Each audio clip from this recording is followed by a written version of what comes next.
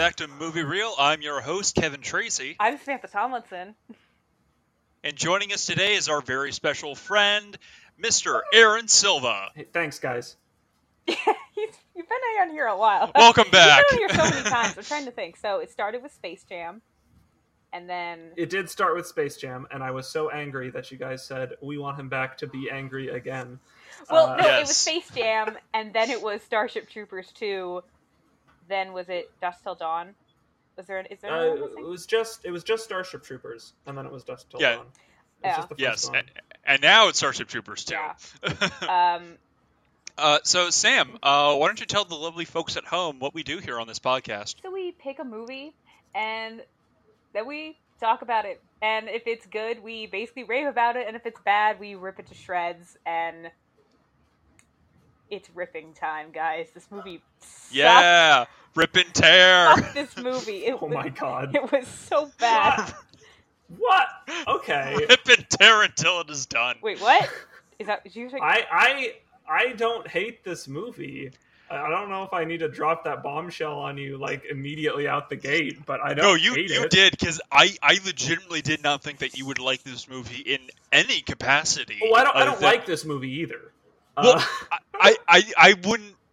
Let me rephrase that. I didn't think that you would be the one to be in this movie's defense, rather than. You didn't think I would defend it?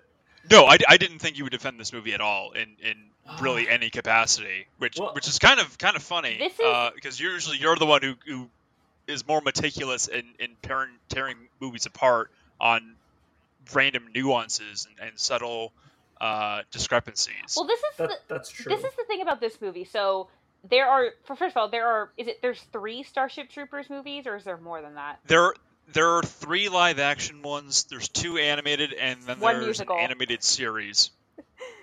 The Wait, musical what? does not count. There's a musical? Why didn't we watch that, Kevin? It's called Starship, and it's by the same people that did like a Harry Potter musical, and that was how I got into this, because I never heard, and I'm not even into this. That was just how I learned about it, and it's really good. It's probably my favorite one of theirs, but it's like a bug who wants to be a Starship Ranger. It's kind of like a mix of B movie versus The Little Mermaid esque. That's like It's really, but it's kind of the plot of this one, though. well, I mean, okay, Kinda. right? Well, okay, but Spoiler alert, first- it's kind of the plot of this movie, too. So the first Starship Troopers, it's in a nutshell, it's about it's kind of like a satirical movie of like, would you say, like a fascist government? Yeah, it's like a completely militaristic, authoritarian government, and very much leaning in towards like fascist undertones that are not subtle at all. And it's a no, Sorry, you go go, ahead. you go. okay. It's a pretty strong satire of fascism, just in general, which is, it was a book first, right? And that's what the author intended. We talked about that a lot in our podcast on the first one. Yes. And this one kind of follows in that same line of reasoning. It also is a pretty strong satirization of fascism, just it has a much tighter focus than the original one did. I Honestly, that's where I'm gonna have to disagree with you on that, Aaron. This movie doesn't really focus on like really any of the satire at all from the first one or even the third one. I mean, the third one has a completely different agenda, but that's open that can of worms. We'll open that can of worms later. So but this one, go ahead, Sam. With both of you. I don't think it's nearly as satirical as the first one, but it does have a much tighter focus. It does kind of a little bit of the same stuff it does in the first one. Right in the beginning, the whole like, would you like to know more?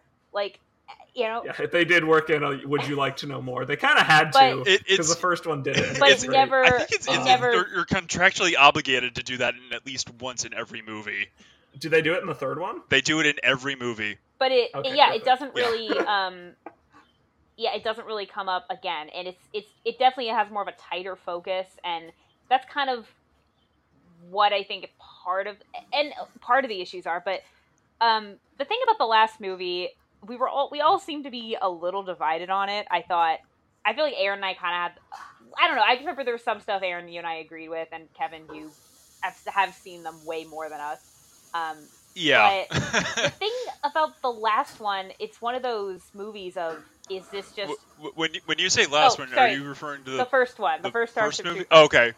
It's like, we haven't seen the last one. The previous one. The one about the thing about the Gotcha. Starship Troopers is that it is very much satirical, but it's one of those, is this just a really incredible satirical movie, or is this just a really bad movie? And I kind of think it's both. I don't think it's necessarily...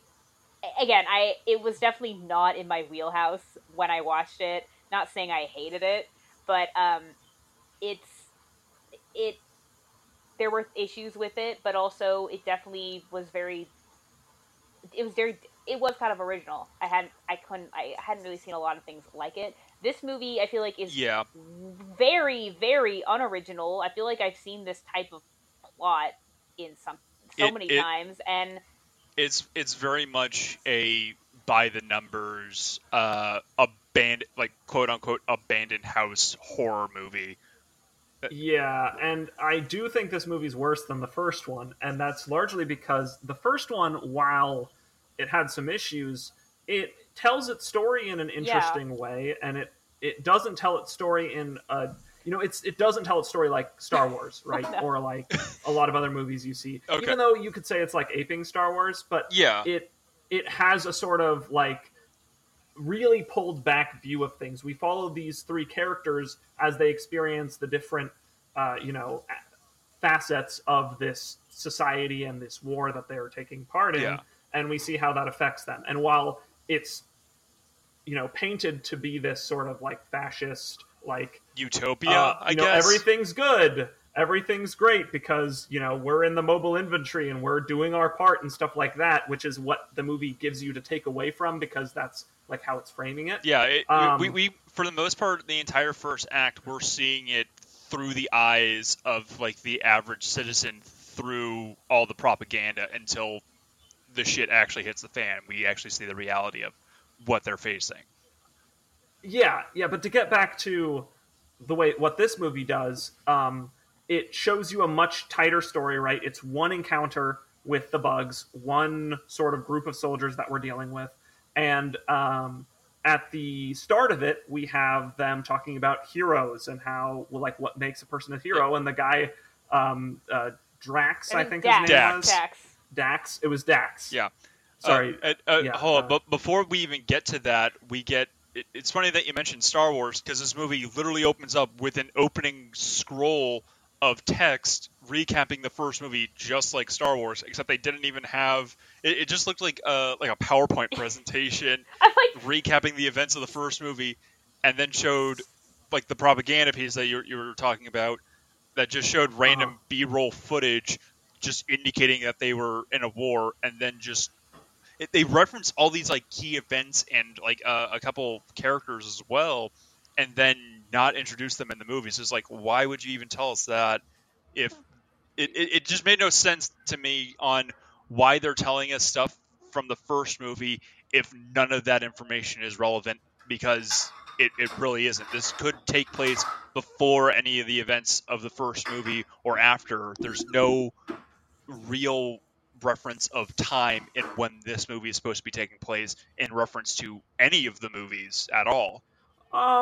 There is, but it's really subtle. Like, you don't need to have watched the first movie to watch this one and understand what's going on and get what's happening. This one sort of elaborates on a dangling thread from the first one, where there was that dude where the bug was inside him and then ate out his brain, and then they never went back to that.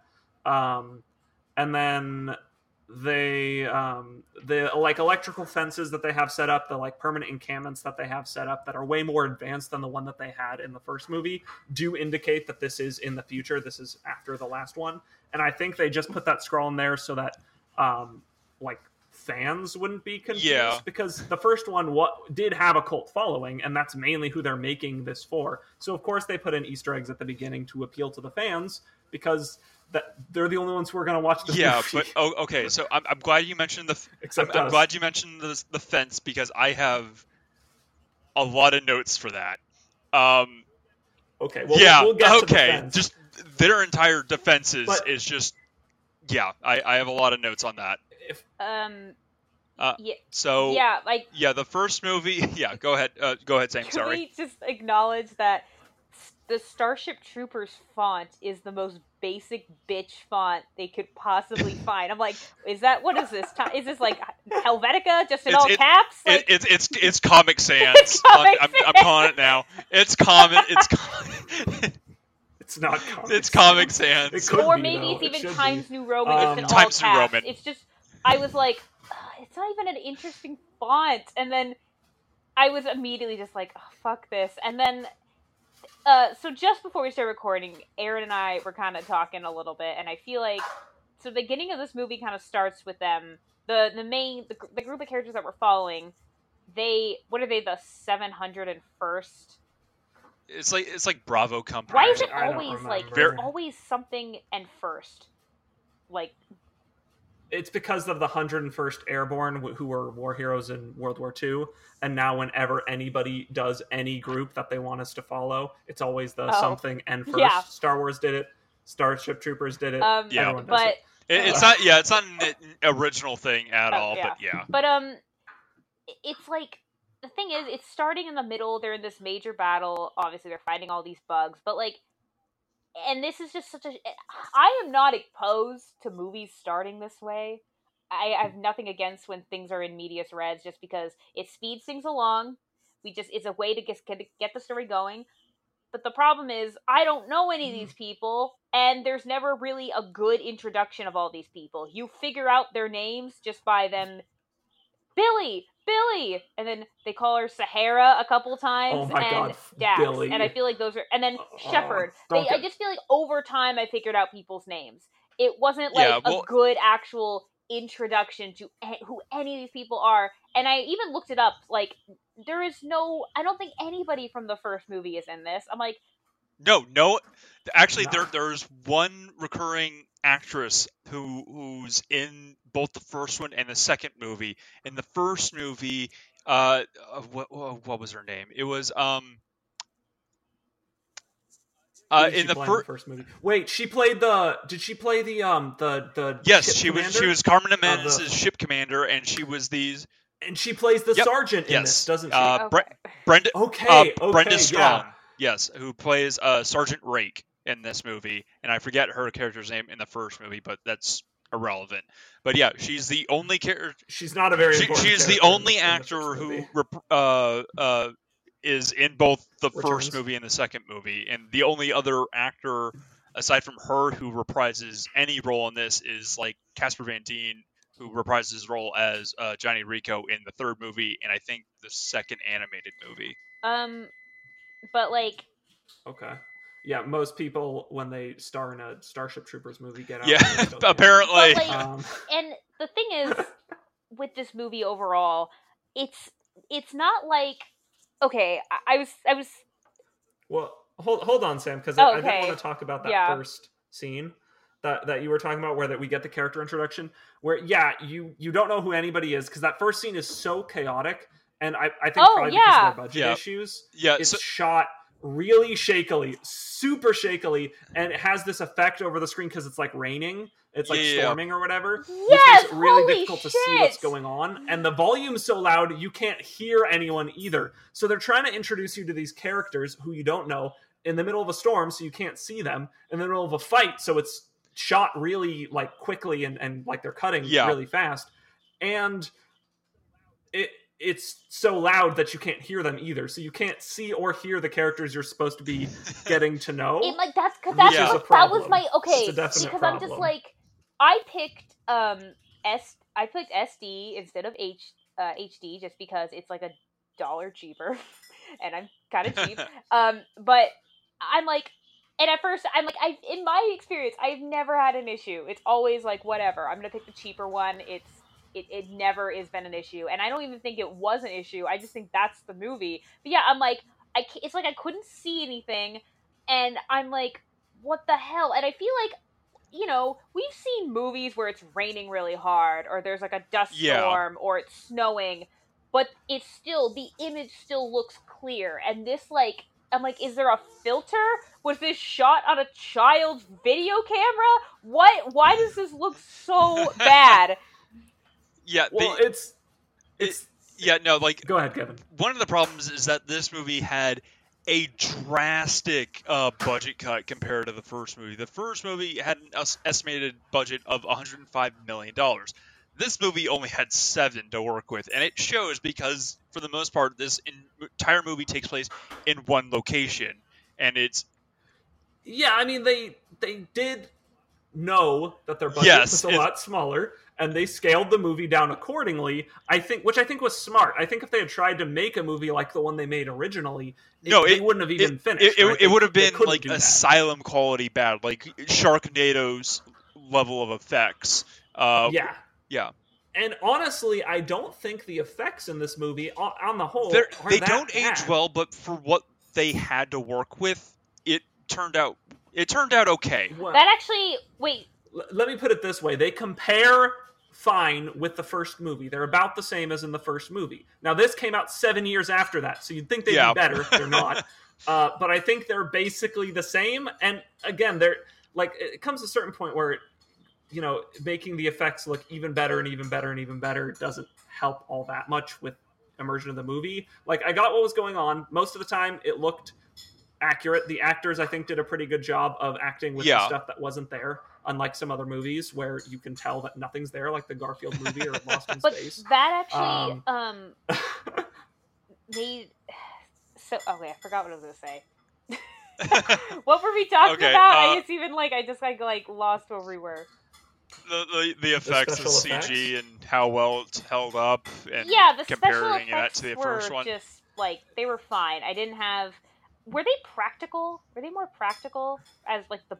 They did some practical. It was pretty much the same with the first movie. The first movie they worked with the company Amalgamated Dynamics, who did a lot of the practical arachnid warrior animatronics, which kind of bummed they didn't really have any of that. I mean, you did see a couple dead arachnid corpses and body parts kind of embedded into their radio and stuff like that. So that was kind of cool. They had one leg prop. They had one leg prop that I think they used every time they needed to have the actors physically touch the monster. I think it's the same prop every time. Seems like it. But because there's the one scene where you see him picking up an arachnid leg, and then you have the other scene where it's of course embedded in the comm system, and that's basically it. But so I mean, again, they obviously didn't have the same budget as they had for the first one, which is why they had to do the sort of body snatchers. And even that, you see kind of the larva that they pick up after it gets shot out of Rake's head. And it's that's a real thing, and even the CGI of the arachnid warriors, even though we see them very sparingly, they like you said, they look pretty much about the same quality wise as the first movie. But it's hard to tell because there's always dust particle effects, a storm going on. They do their best to make sure you can't see them as much as possible. This movie is notorious for how dark it is. And I have this on DVD, and I had to turn the brightness up in the middle of the movie because of how dark it was. And my movie's my TV is pretty decent about brightness levels, so it's I don't really need to adjust it. But this one, I legitimately had to turn it up because there are certain scenes, especially towards the third act when they're the power shut off and it's they have that blue filter that almost looks like a dark light almost. They went a little hard with the blue filter. They were trying to do the Helm's Deep it's pitch black, but we can't actually have it be pitch black because otherwise you can't see what's going on. But they didn't do as good of a job as I remember my question. Never thought I'd hear this compared to Lord of the Rings, but all right. I mean, it's not fair. It's not a fair comparison. It's a pretty mean comparison to be this movie was only one of the biggest cinematic experiences that's ever been put to film with, literally thousands of people across the globe working to make sure it was a masterpiece for its time. It was just made by Steve in his garage. 60 people in. Yeah, exactly. What do you mean you didn't do it the same way Peter fucking This motherfucker Jackson over here did? comparing Citizen Kane to Sharknado. I remember this was my question that I had. What was this? Was this in theaters or was this straight to video? No, this was straight to video. This was straight to video. No, it wasn't in theaters. It was just so. I feel like I've seen straight to video. There's been plenty of movies I've seen that have been straight to video, and they were way better or way higher quality than this. And this was just like I'm like, yeah, I can see this solely being like kind of like Highlander, you know, kind of cult where they made a sequel. Actually, no, that's different because they made a sequel that was more just for money, but it was for an audience and it was just so shitty. But that's different. But anyway, the other, damn it, I had another. Oh wait, no, I do. Okay, you have this. You own this movie. Why? I own all three Starship Troopers movies, the live action ones. Yes. Kevin, why do you? I don't only own bad movies. I just like watching them more.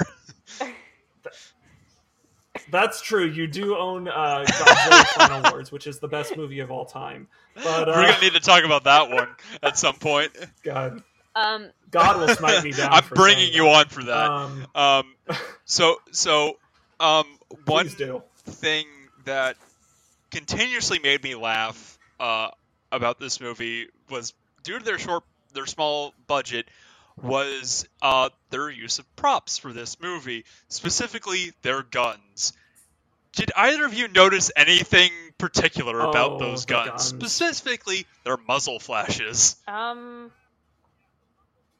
The sound they made was kind of weird. Yeah, the muzzle flashes are they're literally like lights. Dollar store toys that they more or less spray painted like gunmetal black, and they're just strobe lights in the barrel.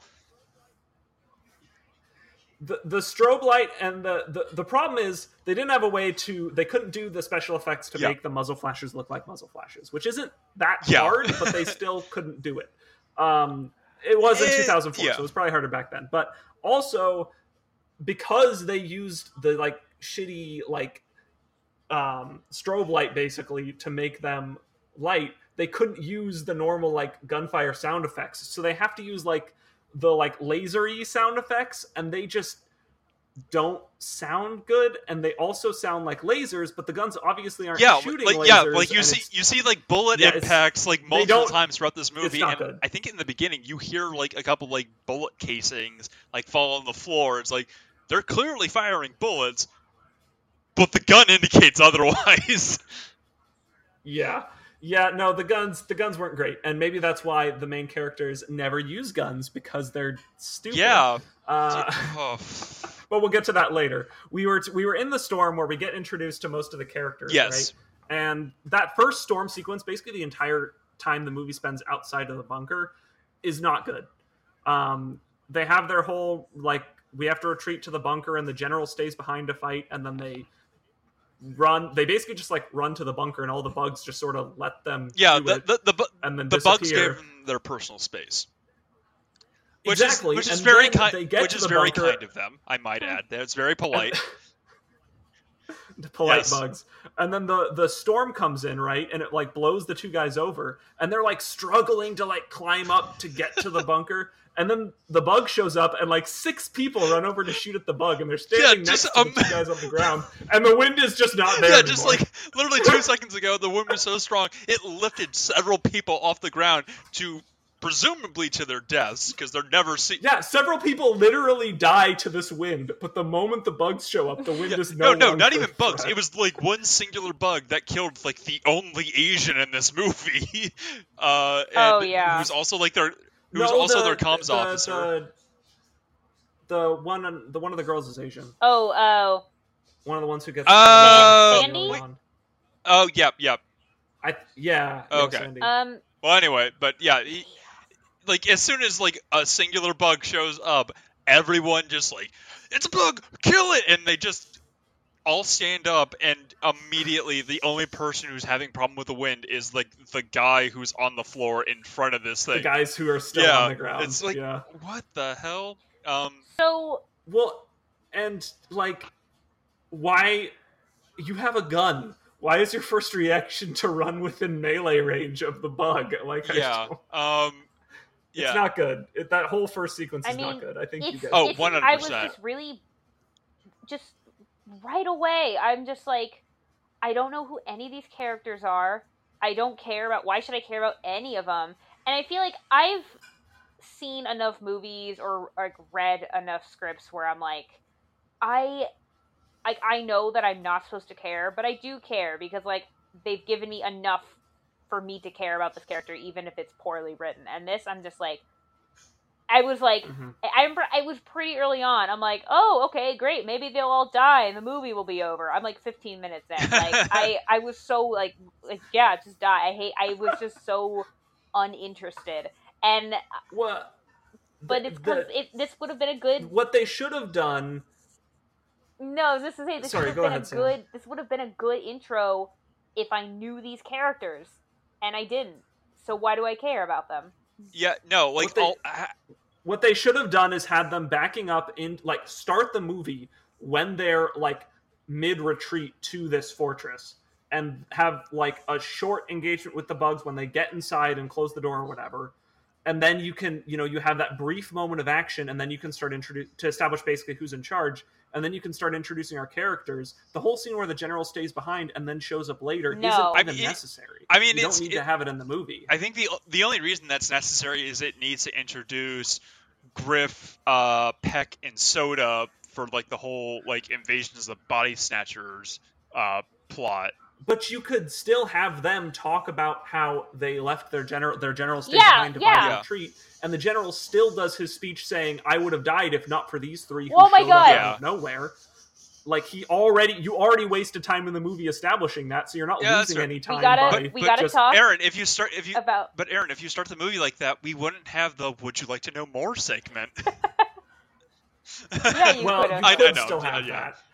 My bigger thing is if you started the movie like that, you'd be cutting another 5 minutes off of your runtime, and this movie is 120 or is like an hour and 24 minutes. I was like good. I kept pausing and checking. I'm like, okay, I'm like 20 minutes in. Okay, I'm like 30 minutes in. Oh my god. Really? Because I think it actually gets okay once they're actually in the bunker. I think then it just turns. The plot really picked up. Things just really picked up once they were the Body Snatcher stuff was starting to really happen. There were scenes I was interested in for sure. It just was slow going, and I don't care about any of these people. And I think eventually, but So like half the characters, like they can be summed up with they're a soldier. That's their entire character, and they're given like nothing else outside of that. I want to really quick talk about. Here's my thing about Dax. Though, like I had really no major issue with him as a character, but so they find him. Where is he? He was locked in there, and they're like, "Why are you in here?" He was locked in the incinerator. He was locked in the incinerator room of the bunker. He was going to be killed, and they're like, they're reading like the information on him, and that's like Purple Heart, Purple Heart, Purple Heart, and I think maybe I looked at my phone or I zoned out for a second because then the next thing I hear is, "You're a like a disgrace to the uniform," and then later I hear, "Oh, it's because he killed another officer." Yeah, so he killed his commanding officer. It was like Corporal like Holbert or something like that because he kept issuing out orders that was like, according to Dax, needlessly putting the soldiers in like harm's way and getting them recklessly killed. Oh, so he killed them. He's like Krell. It's basically the same reason that he hates the psychic guy. Lieutenant Dill in the movie because he doesn't. Yeah, because Lieutenant Dill doesn't know what he's doing, and Dax hates it when his commanding officers don't know what they're doing because they get people killed. Like, and that's Dax's whole arc, basically. He doesn't really arc. Nobody in this movie arcs. The Dill almost does, and then they kill him off because they didn't want that character. I guess. It was his death is so stupid. Wasteful. It's so wasteful. It just wastes a character, and it's one of those deaths where the character is being colossally stupid, and that's why he dies. So it's not even a payoff, and it's also just like, oh, so he's just going to die because instead of opening up, like, why do you need 3 alien hostages? Like, you need 1 to experiment it's like, on. you're all under arrest. He's like talking about them as like, you're all under arrest. You're all traitors of the Federation. It's like, you know that they're bugs now. Why? Just they're kill not them. traitors. They're completely different beings. And then he gets killed. They frame Dax for it. And I don't know why they decided to do that whole song and dance, because the bugs severely outnumber the people. They could just shoot all 3 of them and then boom, they're done. They don't need anyone else at that point. They have the general. If you think about it, they didn't really need anybody else to back up for a second, because people might not have watched the movie. It came out in 2004. It came out in 2004. Forget it. Well, the 3 newcomers who saved the general ended up being like having bugs in their stomachs. The bugs can come out and possess other people, and they basically end up body jacking everybody but the main characters, because instead of doing, because their plan is, right, body jack the general goes to HQ, general releases a whole bunch more bugs and takes control. Yeah, the plan is to like infect like the leadership of the military and just completely ruin any chances that humanity has in exterminating the bugs. So if that's the plan, they were out there in the storm with the general, right? They could have jacked the general out there very easily. Nobody else was left. It was just him. And then when you get back to the fort, he's already possessed. You don't need to do anything. You don't need to kill anybody. Well, you don't need to do anything to anybody. It is later explained that the longer that the parasite, or like I guess they're called like parasite bugs. I forget what they're actually called, but it was explained later on that the longer that they're in like their host body, the host body essentially dies and starts to decompose, and that's why Peck. They later explained that like he's been out there for a month, so he's been dead for about a month, I'm assuming. I thought the only reason that happened with Peck was because they purposefully, like, basically his bug got big enough to where it could spawn more little bugs, right? Because that it stayed in its host for so long, it had time to gestate and have enough to spawn hatchlings, and God, that scene's so fucking creepy. I hate that scene. It's this movie has a lot of body horror. Sorry, what scene? The one in the bathroom where he throws Peck's corpse into the room and it splits and turns into the bug, and then he locks them in the bathroom. Yeah, he locks them. Super uncomfortable. With the two, after he with, rips his like Billy scalp off and just pulls the bug out. Black guy that's flirting with Sahara. Yeah. What's his name? What is, like? See, I don't even know most of their names. The medic dude. I don't know the medic. That's Griff. Okay. So yeah, that's, okay. The people, just to clarify. So Shepard brings when he shows up, he has Soda, who's unconscious, or she's asleep, I guess.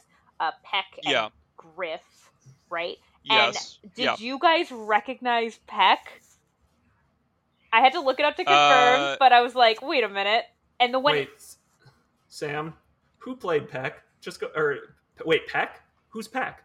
The stuttering. No, I know who he is, but who played him? Because I did not recognize him. I can't. J.P. Mannix. He was the principal, or like, was he also the neighbor and the caveman in Phil of the Future? I haven't seen Phil of the Future. What? That's been so long since I've seen that. Oh, okay, but like he's the he's kind of like the neighbor. I thought he looked familiar. Actively trying to. He's either like actively trying to like evade his suspicion, kind of. Yeah. But the real question is who played Charlie Soda. Yeah. According to Google, why don't you explain that one, Aaron? According to Google, it is played by Kelly Clarkson. As well as the actual actress who plays her, Kelly Carlson. They're both listed on Google as having played this character, and if you look at them, they don't look similar. No, at all. No. So I just think that was someone that would have actually made me more interested if Kelly Clarkson was in this movie. Yeah, because for the most part, actors-wise, it's a lot of just small bit characters. The only people that like you said, like it was like he was in like Phil the Future. There's like Ed Lauder who plays General Shepard, and like it was just a lot of people that you recognize from a lot of small like bit sitcom type stuff. I mean, you're not getting any big actors to be in this movie, not with the budget that they had. Yeah, with the budget that they had, yeah. But like in like Starship Troopers and like the first one, like they were relatively like up and newcomers. Like they had done like some stuff, but like for a lot of the actors, like I mean, Neil Patrick Harris is the biggest star from that one, and he's not exactly the biggest star in the world. Well, yeah, like they had like Michael Ironside, Clancy Brown. True, they did have him in there. Yeah, who he is actually in Command and Conquer 3, the video game. He plays it. He plays in the live action cutscenes. I love perfect. That. I love that shit. But getting back to Peck and Griff, they explained that like, oh, like the communications are down. Like Peck, like can you work on this? Like yeah, and Lieutenant Dill makes a comment. And it's like, when's the last time you took a shower, soldier? Indicating that like he smells like really bad. So it's like. It's like, is he commenting that like his body is like smelling bad because his body's decomposing? Because we later learned that. But yeah, that line actually works. Yeah, because like we later find out like yeah, his body is literally falling apart. Because when he tries to I guess like indoctrinates Tor, like the fat trooper with the help of Griff, when like Tor is like trying to like fight back, he like very lightly like pulls his arm completely off and like knocks his fingers off. He's falling completely apart because he's been like that for a week or for a month. Yeah, he's been decaying very slowly for a month because this bug is just killed him and is using him as a puppet. And we see that like Griff, like his fingertips are like completely black because they're completely petrified and like rotten. Oh, so it's like, oh, so okay. Yeah, like if they did that to the general too soon, then by the time that he actually got to high command, he would have looked like a walking corpse and would have been put either immediately into quarantine or under immediate surveillance and suspicion. Yeah. So it's like, I mean, that's fair, but like, I still think that they made some tactical blunders here. Oh, immensely. The bugs in this had every opportunity to win. I hate that they humanized the bugs. Did they? I mean, they kind of did that with the brain bug. Yeah. Well, here's the thing: the brain bug is still a bug, and it still acts way different than people do. Right? True. The whole point is that the bugs aren't really able to be understood by people. But then in this one, the bugs are basically able to pretend to be humans flawlessly. Yeah. And I just... also, I just want to point out, I think this is like the only time these bugs show up in like any of the movies. Like, I don't know about the TV show, but as far as I know, this is the only time these types of bugs ever make any type of appearance. Yeah, I mean, I don't think they really... And the speech from the general at the end when he's, like, been possessed by one of the bugs, and he's like, this is why we hate humanity, and it must be destroyed. Yeah. Like, it doesn't work, because the whole point of this whole, like, war is the fascist government needs to keep having wars, basically. And they will find anything to fight, even if it's these bug-like enemies where you're just sending people into a meat grinder. Well, I mean, to be fair, in the book, the bugs are extremely intelligent. Like, they have spacecraft, they have cities, they have infrastructure, they take hostages, they have intelligence to make, like, military strategies and, like, counter the humanity. Bugs are almost better than the people. Yeah, like they definitely have like human characteristics in the book, so it makes sense that they would carry over some type of like human traits like the movies. But in this instance, I agree with you. The fact that they made them very much more human in this one, as opposed to like the first one, where they're just more or less feral animals that act purely on instinct, on like a hive mind. Right. Yes, did not like that. Just because, like, the way he talks about it and gives, like, a reason for the conflict, like, the point is in the first one is like, yes, we're just trying to create conflict. Yeah, the bugs are weird and scary and crazy, but they're also like an actual society with actual goals and stuff. Obviously, the like Federation did not pursue peace with the bugs. They never even tried. Like, they legit want to create an enemy for people, to perpetuate the conflict. Well, right? Then there's also like the fan theory of like the first movie of that the whole attack on Buenos Aires was an inside job from the Federation. Is that a fan theory? Oh, you mentioned that one. I mentioned that earlier. I felt like I need to reiterate that for this point. Yeah, no, and it again, I don't know whether or not that was intended, but it would make sense, and that's like where you want to be with the story. I just wanted to say the way they did the bugs in this, I don't think works very well. Yeah, no, I agree. I was about to say, what did they come up with that like theory after 9/11? But I realized the first one came out in the 90s. 97. A couple of years before that. Yeah. That's unsettling. It's definitely made that comparison multiple times since that event. But the similarities are eerily uncanny and similar, and it's very unsettling when you think about it like that. Yeah. Yeah. I mean, I'm pretty sure that's at least partially what the original writer was attempting to satirize with the way that the United States promotes the military by paying for your education and restricting certain things unless you join the military. I mean, obviously, it's a lot more extreme in the movie because, of course, it is. But anyway, we're not really here to theorize. We should talk about let's talk really quick about like Sahara, and then we got to get into how the bugs are getting into the various soldiers. Because what is her deal? So we kind of find out as a kid so Dill is the psychic, and because psychic is one of the various sections of the Federation, I guess. So it's like one of the classes. Well, there's like the whole society is more or less like breakdown upon of like citizen and civilian, and if you're a citizen, you have to have like an active service record in order to be a citizen. What is a citizen? You have to have spent 2 years in the military. A citizen basically means like you have like rights to vote. A civilian is just you can't vote, you can't participate in any election or anything like that. What the fuck? If you are a citizen or a civilian, you are a second-class citizen. Yeah. Essentially, you are not an actual citizen. You do not get to vote. Other rights are you can't participate in politics at all. As I know, an issue.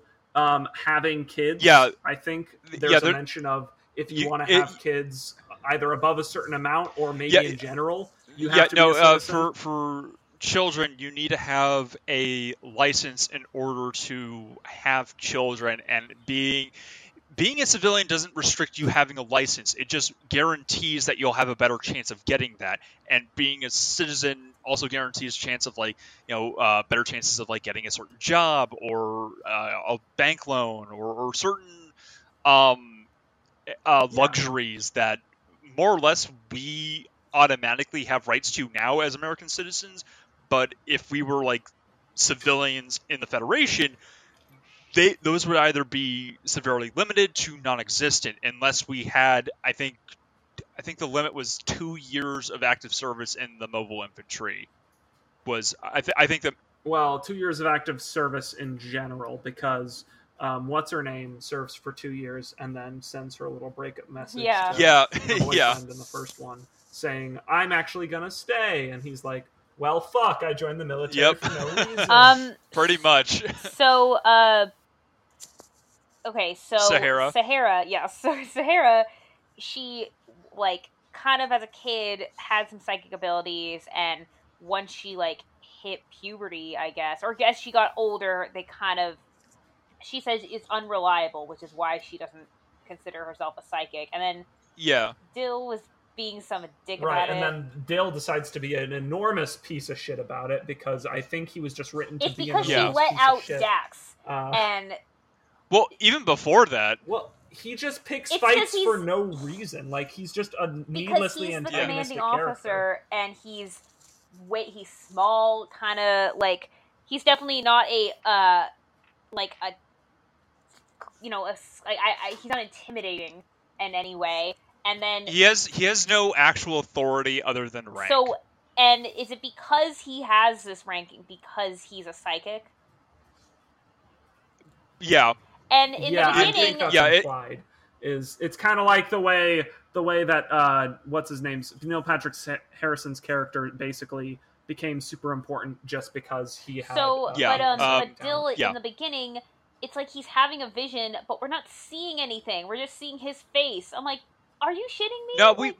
No, we do see a vision. The second time, the only thing we see for the visions is the bugs. Yeah, but that comes like the moving second over time he has again. a vision. The first time, it's like his face. I'm like, okay, yes, that's his face. Oh, but I always thought that the first I thought he was just him panicking because he doesn't know what to do. I thought he was having a vision. He was actually having a vision. I thought he was having a vision, and I was like, what the hell? We're not. I think it's implied he is because he talks to the general and goes like, I sense something. They're all around us, coming for us. And the general's like, really? He says as they're surrounded. but anyway, so Sahara kind of talks to Dax about how, whatever, she used to be a psychic, whatever. And apparently what was the deal? She had her status got lowered because she had a boyfriend or something. She basically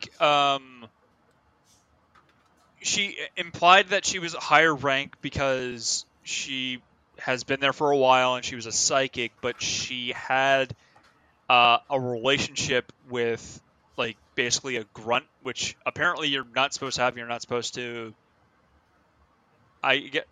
Well, obviously they allow relationships between people of similar stature, but even in governmental jobs today, if you try and have a relationship with someone who's your inferior or your superior, that's not allowed. I mean, Clinton, right? Like, you can't have sex with your intern. That's not ethical, regardless of whether or not you're married. There's many reasons why that was unethical. It's not okay. So that's basically what she did. Yeah, no. So it's implied that she had a relationship and later find out that she's pregnant, so I guess that happened very recently. Yeah, I'm like, what the hell? The guy died.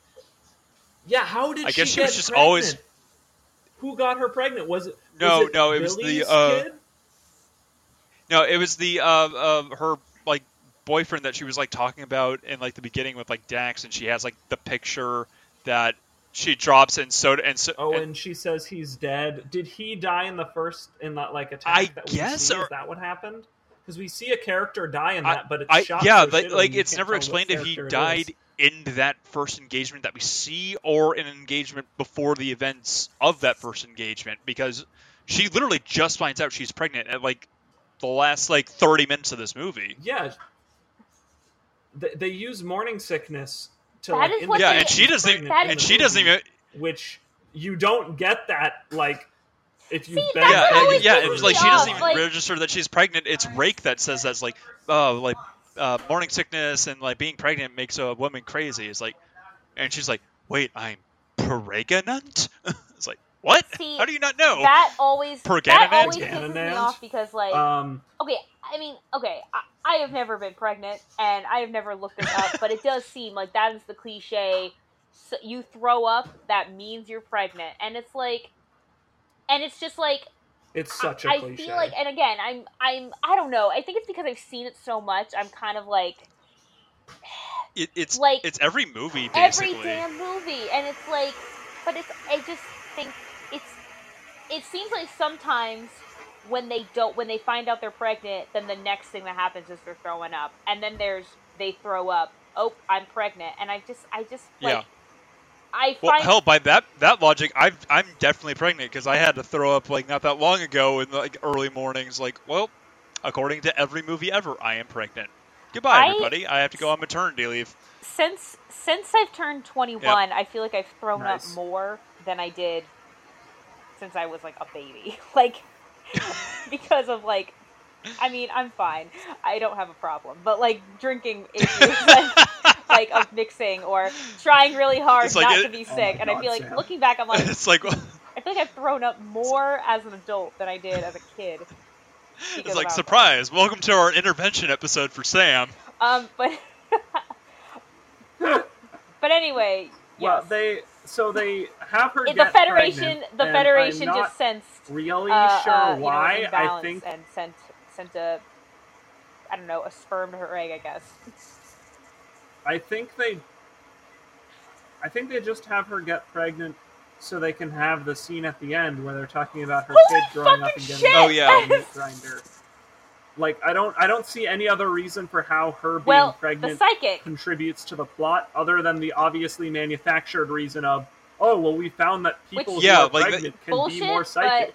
Which is just that made more sense. All right, that was I guess. Bullshit, but also I'm like, that's convenient. And she... it's extremely convenient. But there was also a scene prior to that when, like, Dill's, like, talking about, like, oh, like, you used to be psychic, and it's like, oh, yeah, like, I kind of lost it during, like, around the time I had puberty. It's like, oh, yeah, and he says, like, something pretty, like, misogynistic. It was like, oh, yeah, like, that happens with women, like, when you get all your estrogen. Yeah. It's like, wait, if just too much estrogen makes one less psychic, then wouldn't just having like some hormone therapy make people more inclined to be psychic? Like, I feel like that could help you guys out in like a war effort by having like hormone treatments and like in order to have more chances of like psychic Starship if it works, I guess. Yeah, why not?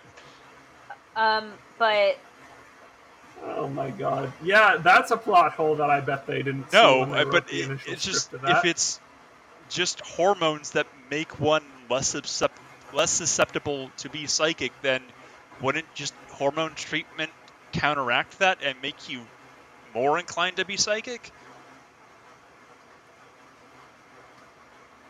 Yeah, so you would think. The writers didn't, but you would think.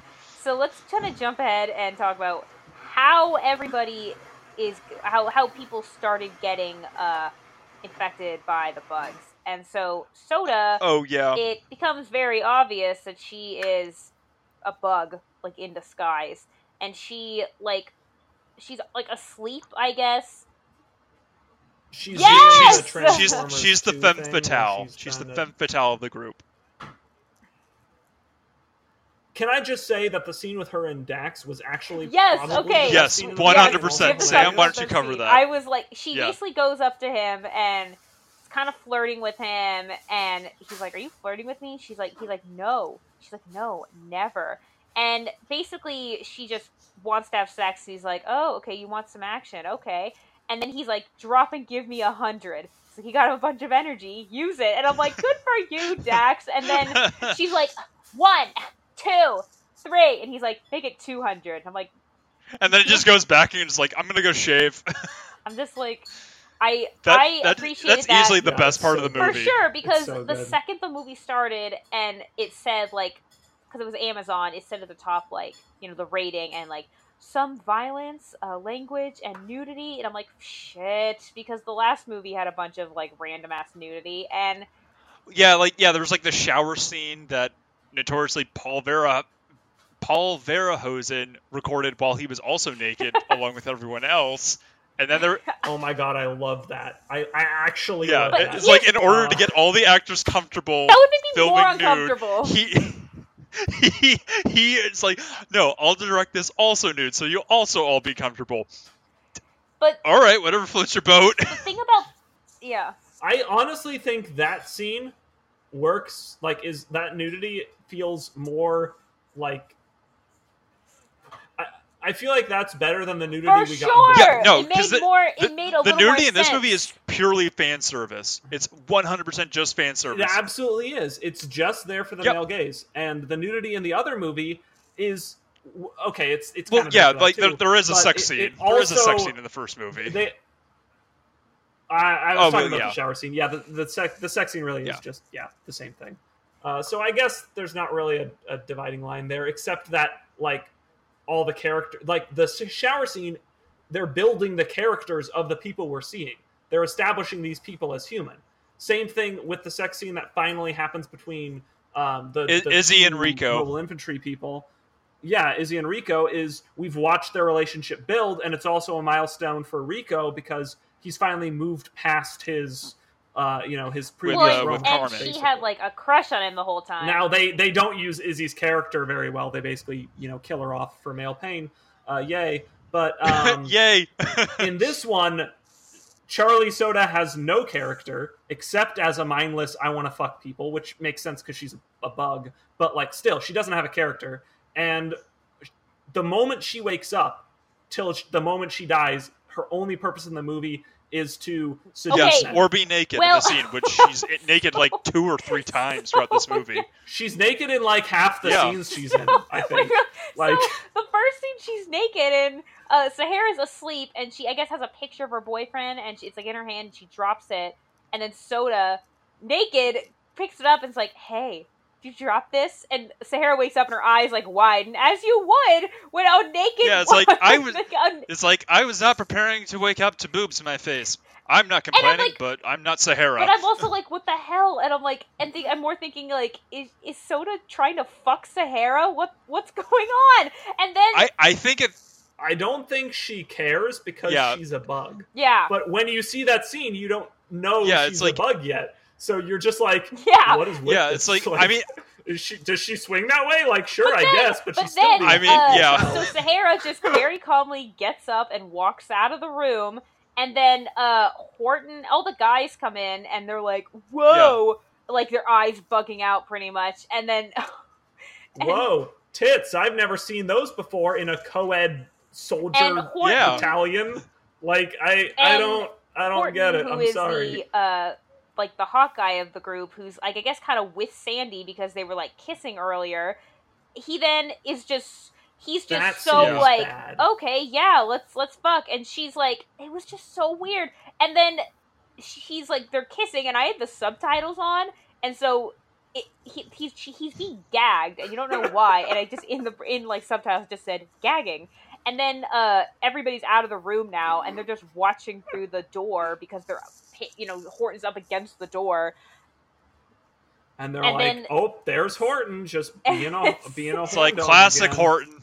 Definitely not getting his brain jacked by an evil bug. Also, he definitely doesn't have a girlfriend who's going to walk in and see this immediately. Yeah, but then the next scene, spoke too soon. Sandy and Griff is like, oh my god, it was so stupid. Griff is like, oh, you have this tiny little scratch. I'm the medic. I'll take care of that.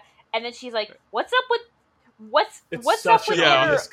your black finger? Oh, no, it's fine. She's like, no, that looks really bad. And he's like, no, it's fine. I'm the medic.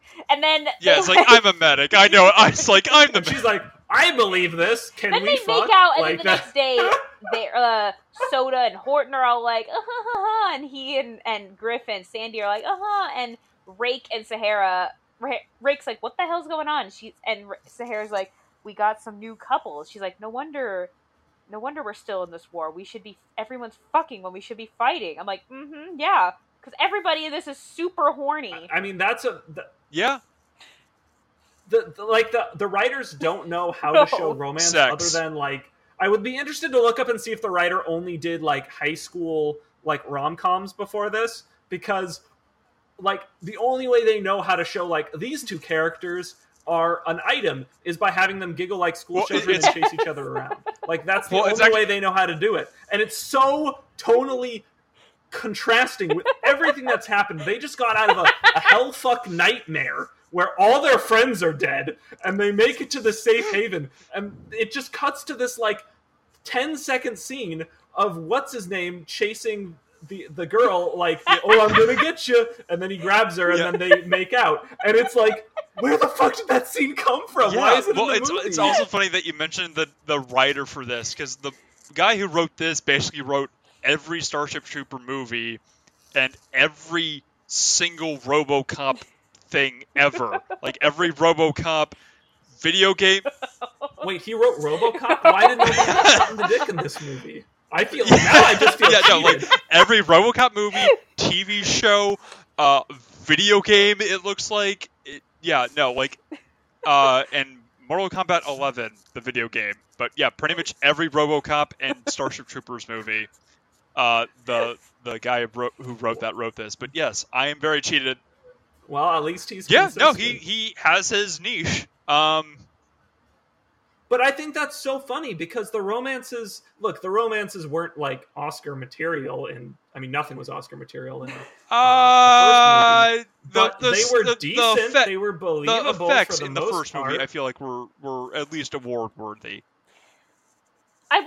They were decent. I will say, I guess for the time. I will say, 97. The first and, one. Yeah, they actually got an Academy Award nomination for that. Wait.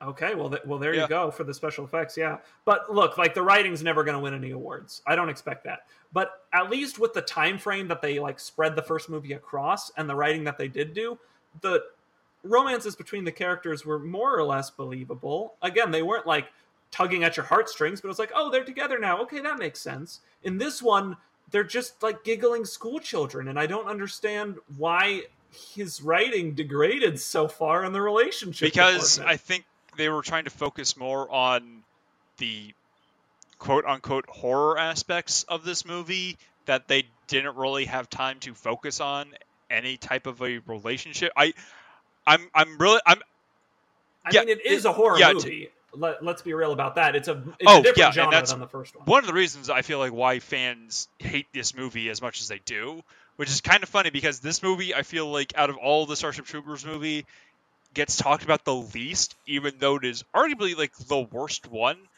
Yet Starship Troopers 3 is the one that gets the most hate, like that I've come across. Look, like I haven't seen Starship Troopers 3, so I don't know if it's worse than this one. But I don't. Do you mind if I? No, go ahead. Go ahead. On why So I don't hate this movie because it. Okay, look, it's the subject material that it has, right? It's set in this specific universe, and it stays pretty true to the world that it's set in. It doesn't necessarily play to its strengths, but given the budget that they had, they couldn't really do that. They couldn't give fans what they were looking for because they couldn't afford to. So when they're forced to basically make worse Alien, Alien was a really good movie. So when you make worse Alien, as long as you're not atrociously bad, I'm like, okay, it's Alien. It's closer to like Aliens because they're like soldiers and stuff. But it's like kind of a mix of the two of them. And it's like, okay, like I like the writing's bland and can be pretty bad. A lot of the characters are overwritten, but they're never like awful. I didn't feel like there were only a few lines and a few characters where I was like, okay, what are we even doing here? And once they actually get inside the bunker and can sort of tell the story that they're trying to tell, they tell it fine. I don't think this is a good movie, but I also just don't think it's awful because they still did what they set out to do, which was make a generic creepy-ish horror movie, which is what they did. It's not like Leprechauns 4 or like Satan's Little Helper or Lost in Space, which set out to do something and flopped miserably. Like they didn't do what the movie was made to do. This did it. It just didn't set out to be something that was that bland. good. It didn't hit the target correctly. With better writing, I think it could have been a better movie, but I don't think it ever could have succeeded because at the end of the day, fans didn't want the movie that they got. And they did try and stay close to the source material. Like they did say, hey, like this was all a satire on this, this like fascist government and stuff like that. And this time they focused on, these soldiers who get sent out and basically ground up and they get used by fascism to perpetuate the system when they hated the system. And that's exactly what happens to Dax in the story. He hates the system. He's a criminal. He's killing people because he thinks they're making shit decisions. And then he ends up dying basically because if he goes back, he's going to be tried and hanged. And they're like, oh well, he's dead now, so let's use him. Yeah, as no, a they hero. use him like solely for propaganda at the end of the movie, and they even says like, oh, he's even famous for these words. It's like, and yeah, and they change his final words. When his final words were, but, "Murderers don't by get the way, to go home." his delivery of that, it's clearly dubbed over because he says like maybe 3 words, but. Oh, yeah, I'm glad you caught that. I'm so glad you caught that because I was like, that's I have no idea obviously what the actual line of dialogue is, and I want to know what he actually said because what he said in the movie, "Murderers don't get to go home," is clearly not what he said. It's something else, and I want to know what it is. So, and "Murderers don't get to go home" isn't like that great of a closing line. It's okay. I mean, so for, I'm kind of wondering, for like, final words, it's okay, but I mean. It makes no sense that he decides to stay and sacrifice himself on guilt for no wait let me explain. Okay, sorry. Go ahead. He's deciding to stay to sacrifice himself even though he has ample time to leave, but he's staying because he's written to portray guilt for having killed a superior officer. When in an earlier scene, he shows no remorse for doing that. In fact, he feels that he made the right decision by killing his superior officer in order to save the rest of his troops. So I don't understand why the idea that his sacrifice. I agree with where you're coming from there, and that doesn't make sense. But that's not why I think he decided to kill himself. I think he decided to kill himself because he said, all that awaits me at home is getting killed, or even worse, being put back out. He's a worn out soldier. He's done. Yeah. He's got nothing left. And that's like every scene we see him, he's outside. He's waiting for the bugs to come. He's just watching constantly because he can't interact with people anymore. He can't make bonds with people anymore because he's lost too many people. And that's obviously a problem for him because he killed a superior officer over keeping his men alive. Yeah. So it made sense to me when he's like, I'm not coming, because he's just done. That's it. He's had it. He's just going to stand here and he's going to kill as many bugs as he can before he dies because there's no other solution for him. There's no way forward. Okay. I do see the sense in that, but was it written well to get him to that point? No, not really. It could have been done a lot better. He's still the best developed character in the whole movie. Really well put. Yeah. Really well said analysis, Aaron. Like, I liked his character. He's the only character in the whole movie I liked because he knows what he's doing and he's actively working to make their situation better. Yeah. Everyone else is either stupid or a bug, acting to make their situation worse, or I don't an really actual think antagonist. Sahara or Rake were stupid. Although I did. Everybody else I will give, but like, or even Shepard is like fucking Rake. Rake though, but Rake like realizes what's happening to her and like kills herself because she doesn't want. Like, I have more. Yeah, no, Rake. But I have some issues with the Rake. Same. The Rake scene with her when she gets bugged. Yeah, that scene is disturbing. That scene pisses me off, honestly. Like it. Okay. So they basically did. Have you seen? I Spit on Your I Grave? know that movie. Yeah. Clip? This movie did I Spit on Your Grave in like 10 minutes. We were all in that class together. We saw that clip, and I don't really know if I ever need to watch that movie. Yeah, but no, that scene just infuriates me for multiple reasons. Mainly because at that point, they go through like the whole song and dance of like framing decks, even though the bugs outnumber them. Like, right, which makes no sense. They could just walk up and cap them all one by one, and it would be exactly. over. Like, movie's over. Like, the boat's gonna be there in like an hour. You don't need to go through this whole song and dance of like killing or locking them up. It just makes no sense.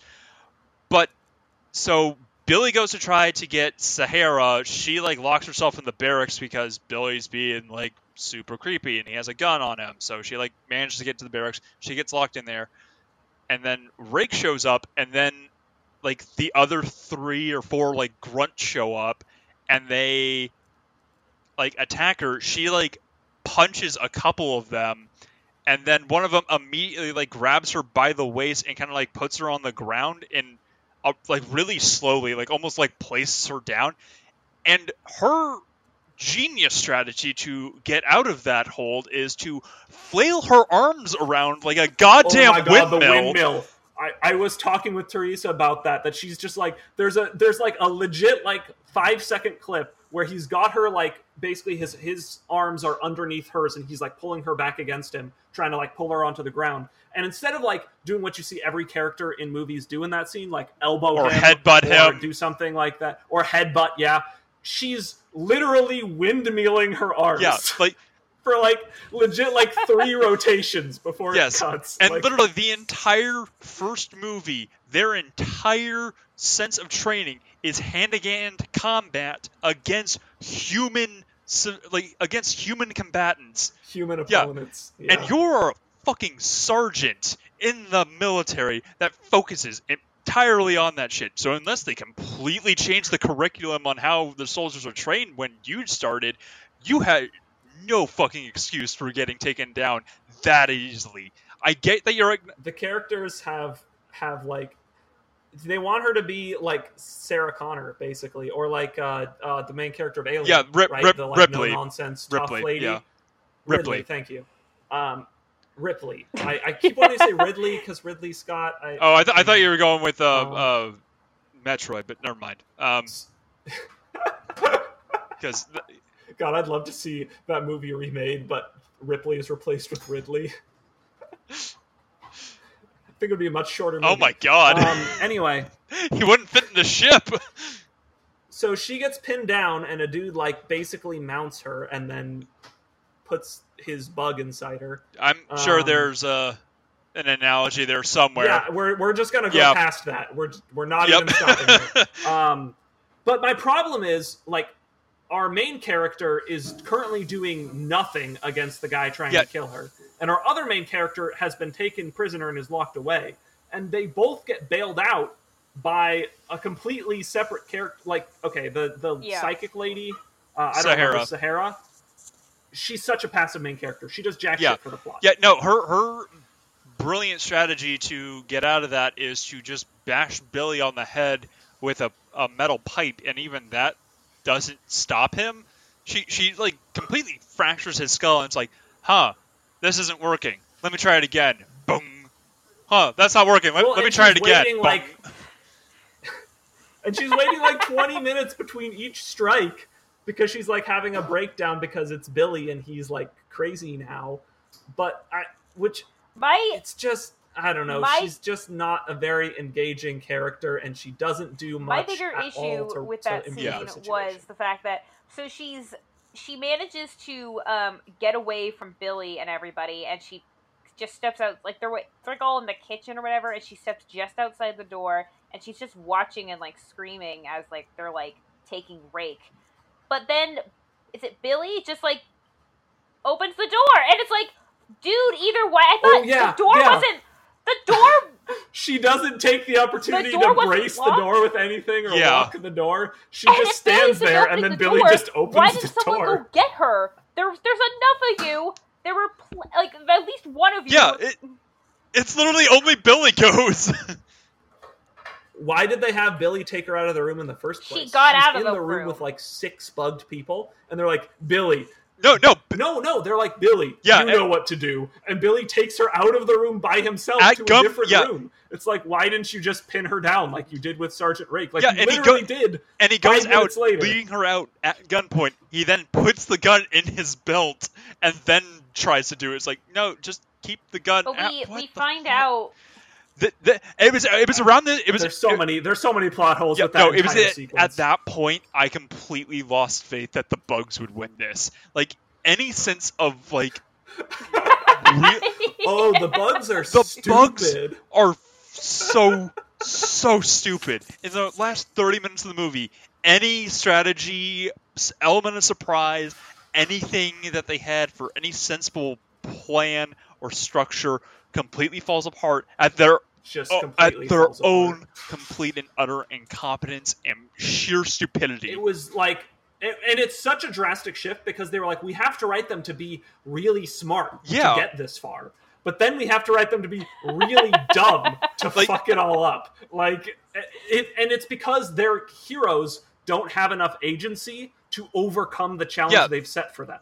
Their heroes aren't strong enough, so they have to make the enemy really stupid. Well, also at this point, they don't even realize that like there's like a bug alien host because they're going through the whole song and dance of like framing Dax for the murder of Lieutenant that happened. Dill. I don't even remember. Is that why he was locked up? That's just and he's blindfolded. Yeah, they arrest him for murder. They accuse him of murder. Even though literally every that they got which is just so dumb because they realize that the plan. I think it's at this point they realize that the plan is to because when Soda wakes up, she like zeroes in on the star on Shepard's uniform and knows that he's in charge, and so the idea is to infect him because then they'll take this, infestation all the way up to the topping ranks of the Federation or of the military, I guess.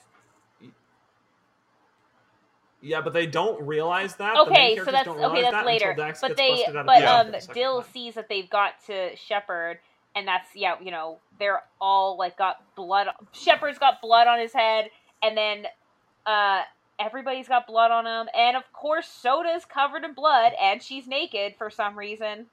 Why was she naked? Yep. Because she her clothes. Like, I'm assuming I think they imply that she was naked because she was like seducing the general in order to get close to infect him with a bug, which makes sense. That's a viable strategy. I can't really fault them on that. Yeah, that's like the one scene where it makes sense that she's naked, and the funny thing is she's in shadow for almost that entire scene. For the most part, we don't really see we can tell that she's naked, but like Dill can't tell that she's naked. No, I don't think you actually see her tits at all. No, I mean you kind of do. You can tell that she's naked. And you kind of do. Yeah, but the main thing that they're trying to hide is that she's covered in blood, which is why I think that scene works of her being covered in shadow, because Dill doesn't realize that until, that's not right. What's going on? General, oh no, he's dead. You're all under arrest, even though I think you're all bugs. You're all under arrest, I say, as a... Yeah. Before we go any further, Kevin, I know we need, to start wrapping this up here, but before we go any further, you said you had points about the fence. Yes, I did. So the reason they don't get massacred by bugs for basically this entire scene, this entire movie, is because they have a super powerful electrical fence that just murders any bugs that try and get through. And they say multiple times that this is a perimeter fence. A perimeter fence. It doesn't at any point indicate that it has anything that goes below the surface, and their only sensible form of any anti-air or ground to air defenses are these Donkey Kong barrels full of napalm that they just throw out, and it completely clears the entire battlefield. Donkey Kong barrels. Yeah, they just do a basically strike.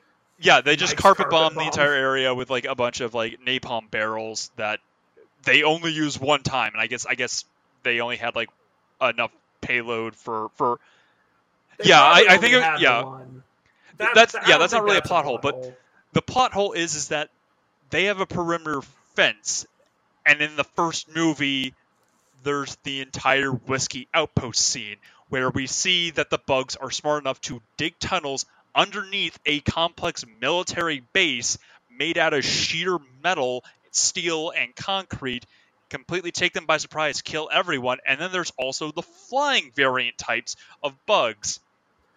But you see, Kevin, if they had, we knew that those couldn't spawn because they didn't have the budget to animate them. So there was no reason to worry about this. There's so many different variations of the arachnids, and there's not even the bugs that we see in just the first movie. I mean, this was the bugs' plan, though, right? That's the only reason that the general even survives is because the bugs want him to survive. They want him to get off planet. So the reason that they don't go through is because, or tunnel under, or come up with any plan, is because they need the general to live. Well, if that was the plan, then why? If that was, and if they're just leaving the normal bugs to their own devices, they're just going to mill around and. Well, if that was the plan, then how come all the arachnid warriors swarmed the place when the perimeter fence shut down at the end of the movie like that. Because one of two reasons: either they wanted to cover up everything else that had happened there, so that the evacuators didn't stick around, right? And see, hey, there's a whole bunch of human corpses here that were definitely not killed by bugs. How did that happen? Or because they don't have direct control over just like the normal, like, worker bugs. And it's just that the worker bugs without a brain bug's direct control aren't particularly smart. So with leaving them by themselves, they're not going to be able to dig a tunnel, and they don't have any flying. I don't know. So I feel like it's via the air. Just really convenient that they only had a fence and they only had. Yeah. Oh, it's absolutely contrived. And especially like with a fence this good, how did this outpost get abandoned in the first place if it really is this effective? Especially because the tonal shift with the characters between like when the fence is on and when the fence is off is so drastic. The moment the fence goes on, all the characters are like, we're on holiday. Yeah, like, exactly. And it's also anymore? Yeah, and it also makes no sense. Really if this place is so great and such a great defense post, then why was it abandoned in the first place? And if it's abandoned, then first of all, how long has it been abandoned? And second of all, if it's been abandoned for so long, how did Dan get food and water to not starve and or dehydrate to death? They actually say it was abandoned. They say it was abandoned 8 days ago. So if we assume he was left with some form of food and water in his incinerator, he could have made it there because he's just been in there for 8 days. But then it also occurred to me, absolutely. If he we just gloss over that ton because of food movie and water, then maybe there's not. Anyway, it's just. A lot of stuff is contrived, but to make a monster in the box killer movie like this, where you have a monster, you have a bunch of people, and you have a box, right? Their box is the bugs in this movie. And when you make a movie like this, the box is almost always contrived. Look at Alien. A biological scientist goes onto an alien ship, finds an egg, and decides to fuck with it. And then they decide to let him back on the ship with the alien still stuck to his face when it's directly against regulations. Like, you have to contrive things a little bit to get to the setup you want to in most cases. Now, you can do stuff to make it feel less contrived, because in Alien, like, there was a legit reason. It was like, no, like, there's no way that he would survive if we leave him out there. Like, we need to bring him in. Like, we'll put him in height. That's not the reason he gets let in. The reason he gets let in is because the android lets him in, because the android wants the alien on the ship. Now, I think the android is the weakest part of the entirety of Alien, and that kind of translates to that scene. But at least it does make sense that he's let on the ship because Bishop wants the alien on the ship. Okay, that's fair. Because Ripley refuses to let them on, and the commander is like, Ripley, you need to let us on. And she's like, I will not do it. And then Bishop walks up to the actual hatch. No, that's legit fair. I legitimately forgot about that. It's been a long time since I've seen any of the Alien movies. Oh, okay. It's fresh in your mind then. So I remember it pretty well. But anyway, we're not reviewing Alien. We're reviewing a much worse movie. And it is a bit contrived, but I don't mind that. What I mind is when your characters don't arc, the plot that you set up doesn't really... when it has a bunch of plot holes that don't make sense. Can we talk about the that what's her name uses? No. Do you guys know what that's about? It was like when Ray gets possessed by the bug, she just takes like this like satchel of a bunch of like syringes that I remember what it was like amphetamine or something. It said like something, and it was either like a typo or like a future drug, because it's like, is this supposed to be like meth? So if it says amphetamine on it, I'm assuming it's supposed to be. Yeah, it was either like a typo of something like that, or it's just like a fake super future drug, because she like injects like 8 of those syringes into her body, and then she just goes fucking berserk on like half the people in the movie, and then and that's when saves both the main characters. Blows her head off, even though it's like, wait, you okay. I think that what they were trying to get across, and they didn't because they kind of wrote themselves into a corner by, again, making their heroes too weak. And so they needed to have her bail them out. They basically said, well, she jacks herself up on all these drugs that make the alien not be able to control her, or that make her awake while they're normally like unconscious, so the alien can't do its thing.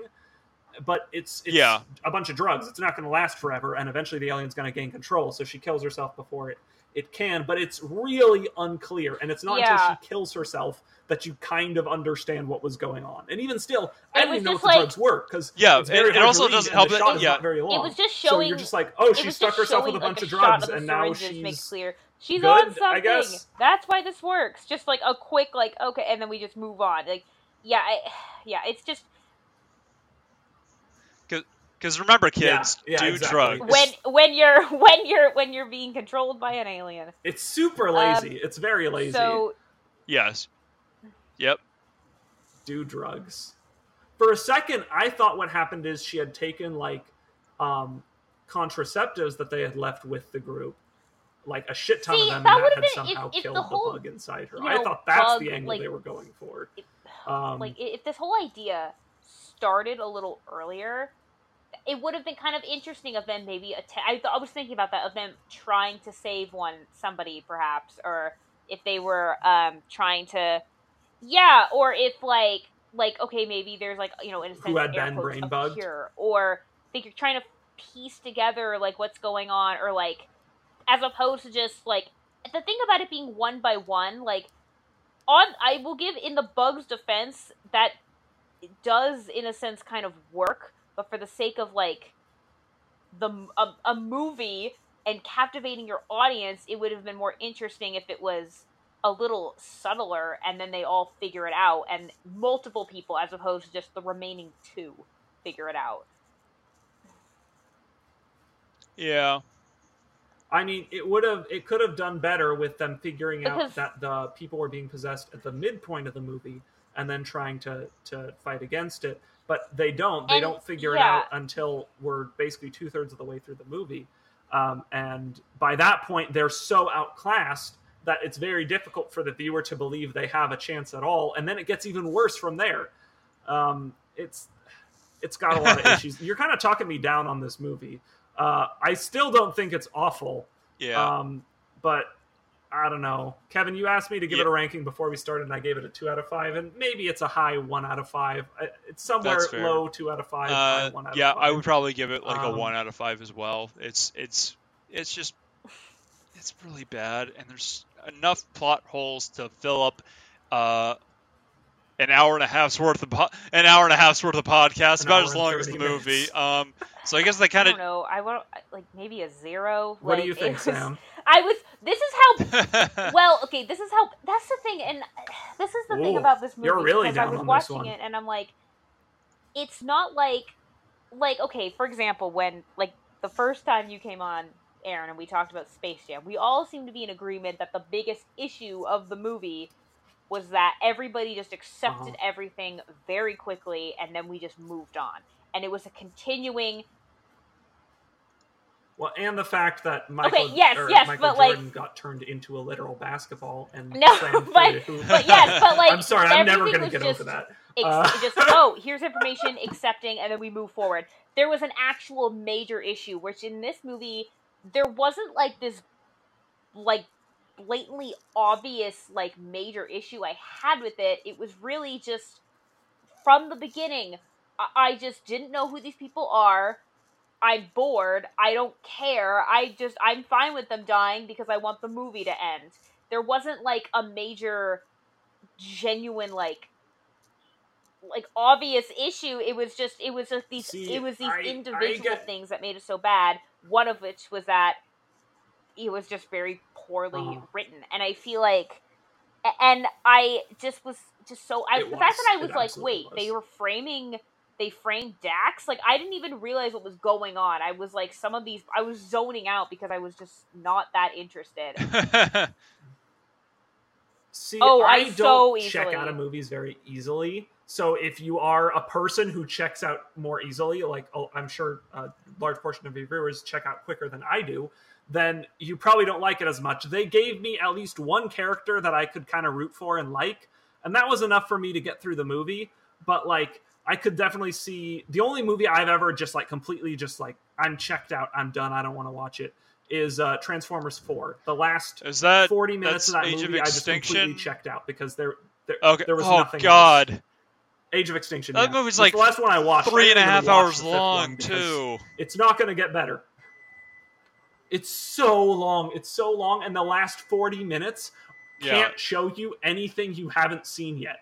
Literally nothing you haven't seen yet. So you're just sitting there in the theater like, why am I here? What is life? And when Transformers 4 is giving you an existential crisis, that's when you need to turn it off and go watch The Lord of the Rings. So I guess that kind of jumps into our final part of this of, can this actually happen? No.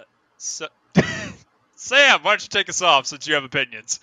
It's just, I feel like, honestly, the bugs should have won, and also, I feel like they honestly all should have died right in the beginning. Like, wait, I'm sorry, what? We incorporated this after, but I think we started asking, the big question is this real? Is it plausible? Could it happen? We started it definitely after Space Jam, but I think we started we started doing it before Dusk Till Dawn, and we forgot to, because I realized, I think while we were editing, or I was listening to it, that we didn't ask the question, which was such a letdown, because that would have been such a fun discussion. But anyway, so basically, I mean, that would have just set me off. A real world scenario. Pretend this movie exists in a real world scenario, using real world logic. Do you think the events of this movie could have actually happened the way it was portrayed in this movie? Yeah, no, 100%. No, Sam is 100% right. The bugs should have won. No, Yay, I'm 100% there was no right. reason for them to have a sudden decrease in intelligence to the point where, like, the humans are like, something's fucky is going on here. It gets so far down the rabbit hole, like, of just, like, there's no way back from where our heroes are at, that you're legit sitting there like, what can they do? And you want that kind of feeling out of your movie, but you want to have seeded in little things that build up to, this is how they're going to get out of this. Otherwise, your ending feels like a Deus Ex Machina. And in this case, the Deus Ex Machina was Super Meth, the extremely tight lips of Dax, in that he was able to resist the bug when literally nobody else could, and were infinitely better equipped to defend themselves against the bug. And while watching it, I was actually in debate. I was like, is this, to me, the worst movie that we've done is Doom Annihilation, and I was actually wondering if this was worse.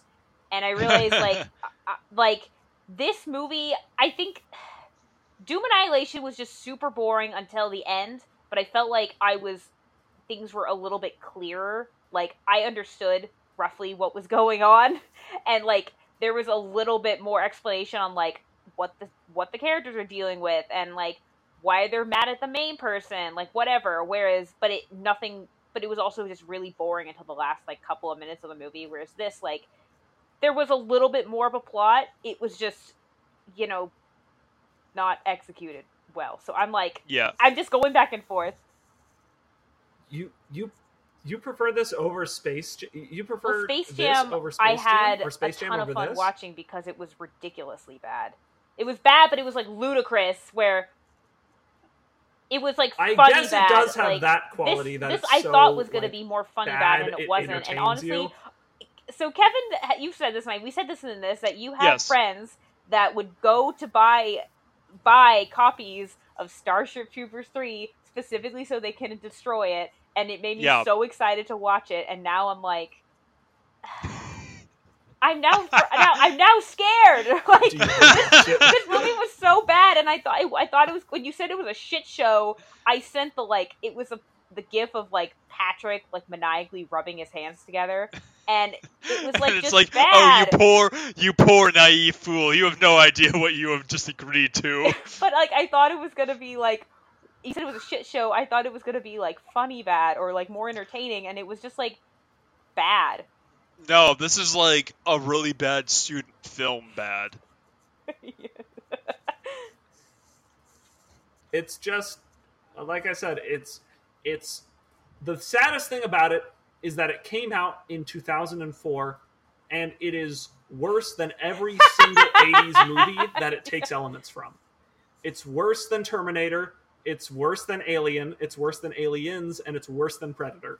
And it takes elements from all of those movies. The sad thing is that not only is it worse than all of those movies, it's worse than all the movies that rip off those movies that came out around the same time as those movies, like Star Creature and what was it? It's like Exterminator, like all these like movies that are just blatant rip-offs of all those movies.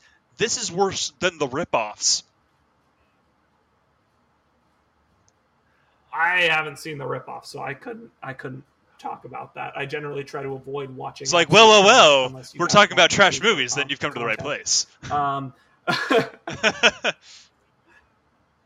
Yeah. I mean, you have the highest tolerance for trash in movies Thank you. of anyone I've ever met, Kevin. And Sam, you're not far behind if you've kept up with him on this podcast. I mean, you know me, Kevin. My tolerance is with video Sonic games. 06 I don't play anything once. I beat Sonic 06, and you know what? It wasn't that bad. The worst thing about it was the loading screen. You could have learned a second language. I wasted so much of my life. I could have watched this movie instead of the loading screens and gained slightly more entertainment. On that note, Sam, where can these lovely people find us for other episodes of our podcast? You can find us pretty much wherever podcasts are available. Apple, Spotify, Stitcher, Overcast, Google Podcasts. I'm sure there's one I'm missing, but like, YouTube, Spotify. Okay, I said Spotify. I know. I'm just covering YouTube, the ones that yes, we are actually caught up. So yeah. Yes. Yay. And yeah, so please like, subscribe, make a comment, preferably if it's a nice comment. Make a suggestion. We're also on Instagram, so yeah. Anything else to add, Kevin? Or actually, Aaron? No, you pretty much covered all of that. Aaron, thanks for being here. I love it when you're here, so you'll be back. Thanks. It's always a pleasure to be on here and to yell about movies for an hour with you guys. I appreciate you giving me an outlet so I can just get worked up about stuff. Yeah, we always need to let and you it's always interesting. We were originally so I cannot tell you. So we had talked about I think back in May just before we started Star Wars Month, we had thought about what we're going to do in the fall, and we came up with a couple different ideas, and then Kevin, you made a really great suggestion, but ultimately we're like, let's just put this off till next year because we need more time to plan for it.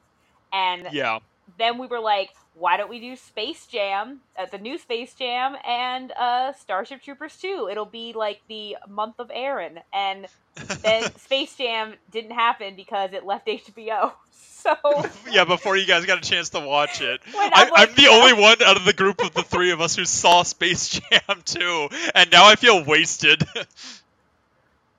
I'm gonna be very interested to come on for that show because you've told me you think it's worse than the original Space Jam, and if it is, I feel like there are aspects that are worse than the original Space Jam. I'm not gonna.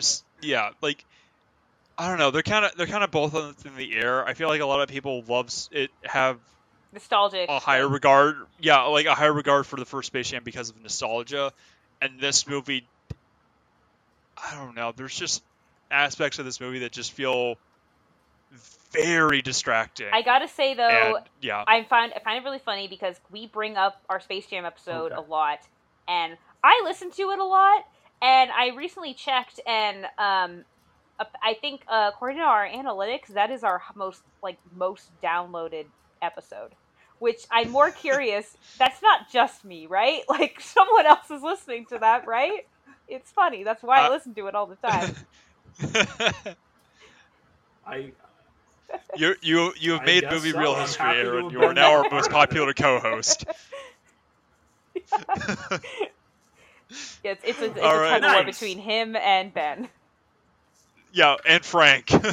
Oh yeah, okay. Forgot about our other friend casually. Well, Frank's been on like what, twice, and Aaron and Ben I think have been on about the same amount.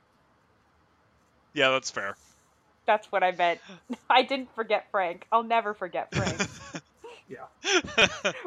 Wait, tell Frank literally just texted me right now. Wait, also, Why am I I just not said in I'm the never episode, gonna forget guys? Frank. Like, how is that? I know, it's Is that an insult?